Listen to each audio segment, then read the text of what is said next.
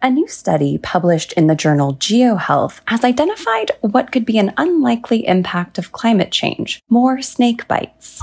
Researchers at Emory University in Georgia found that as climate change makes the state hotter, the chance of snake bites is increasing. While more snake bites happen in the summer, the study found the strongest association between air temperature and snake bites in spring. Researchers believe the uptick could be attributed to snakes coming out of their winter hibernation, a time when they start reproducing, and that the hottest days of summer may slow snakes down.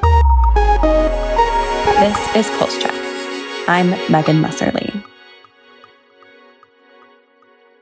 The Department of Health and Human Services Office for Civil Rights has announced a proposed rule that would subject grant applicants to additional scrutiny of their non-discrimination policies. The proposal aims to boost anti-discrimination protections based on gender orientation and sexual identity, and would broaden existing protections to cover more programs within HHS agencies. Conservative religious advocates have raised concerns that the proposal will discriminate against religious groups, is unnecessary, and would make it harder to place children in foster care or adoptive homes.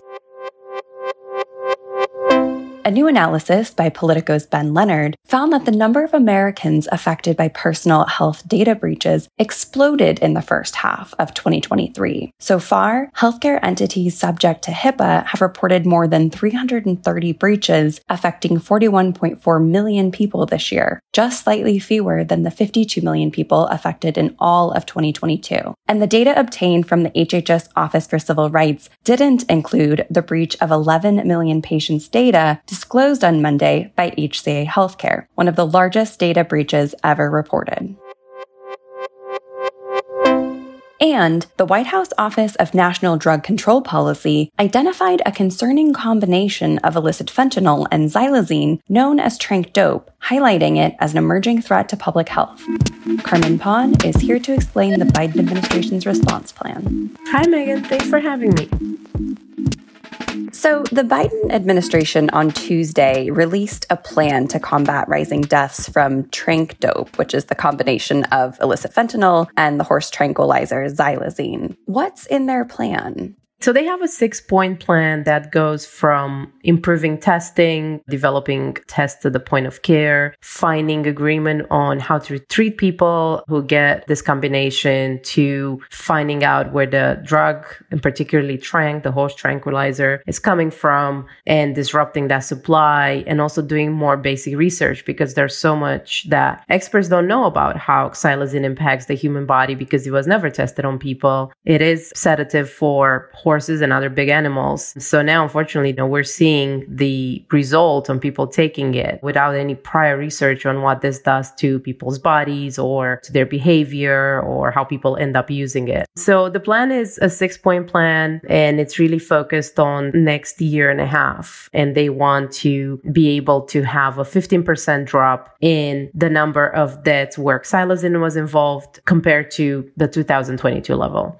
So we all know fentanyl is dangerous, but why is combining it with xylazine a particular concern? So the combination of xylazine makes it far deadlier. The first thing to know is that xylazine doesn't respond to naloxone, which is the substance used to reverse fentanyl overdoses. So in many cases, people who have used that combination might not be revived with naloxone alone. Still, authorities say that that should be tried in any case. Then for people who do survive from an overdose of fentanyl and xylazine, many of them get these wounds that are very deep and are not necessarily at the site of injection. They could be in any place in the body. And in some cases, this can lead to limb amputation. And healthcare professionals are still learning how to treat those wounds and also trying to understand how exactly xylazine causes those wounds. The other thing that makes it really dangerous is that it's really hard to treat people who have a substance use disorder that involves the combination of these two drugs, because there's no set standard of care for how to treat someone who's been using this combination. We do have some medically assisted treatment for fentanyl, but we do not yet have any sort of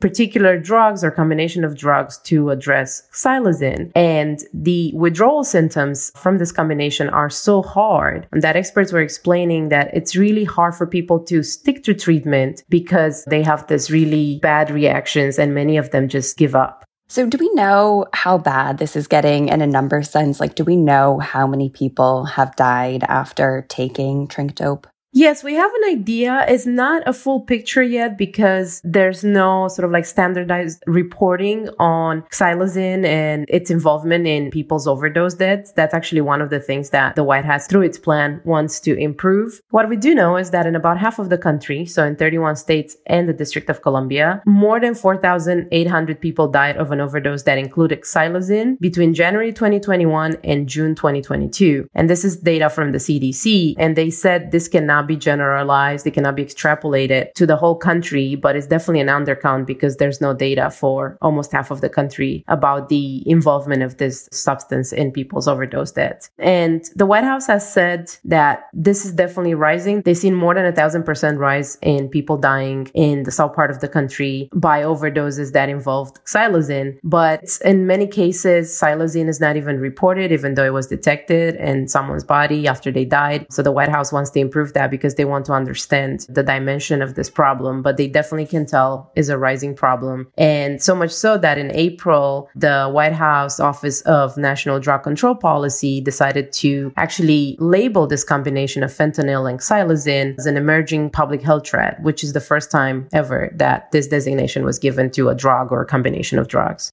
So what are you going to be watching for moving forward? You mentioned the White House has set this goal of reducing the number of drug poisoning deaths in which xylazine is detected by 15%. What are you going to be keeping an eye on here? I think they have some low-hanging fruits in the plan and some harder goals to reach. I think probably the low-hanging fruits is getting more data about the dimension of this problem, about the number of people using this combination, and unfortunately the number of people dying from using this combination knowingly or unknowingly, because in many cases they might be thinking that they're taking another type of pill that actually is not what they think it is, and it's fentanyl and xylazine. So I will be watching to see how much more we know maybe in a year's time about this problem, but also to see if they really reach this goal of decreasing the number of overdose deaths. That's proven so hard. There are still discussions about what are the best measures to do that, how to prevent people from starting to use this combination, and they're trying to do research into that. So I think that will be really hard to achieve, and I will be interested to see what kind of measures they will try to implement to really see that reduction in the number of people dying from overdoses that involve xylazine.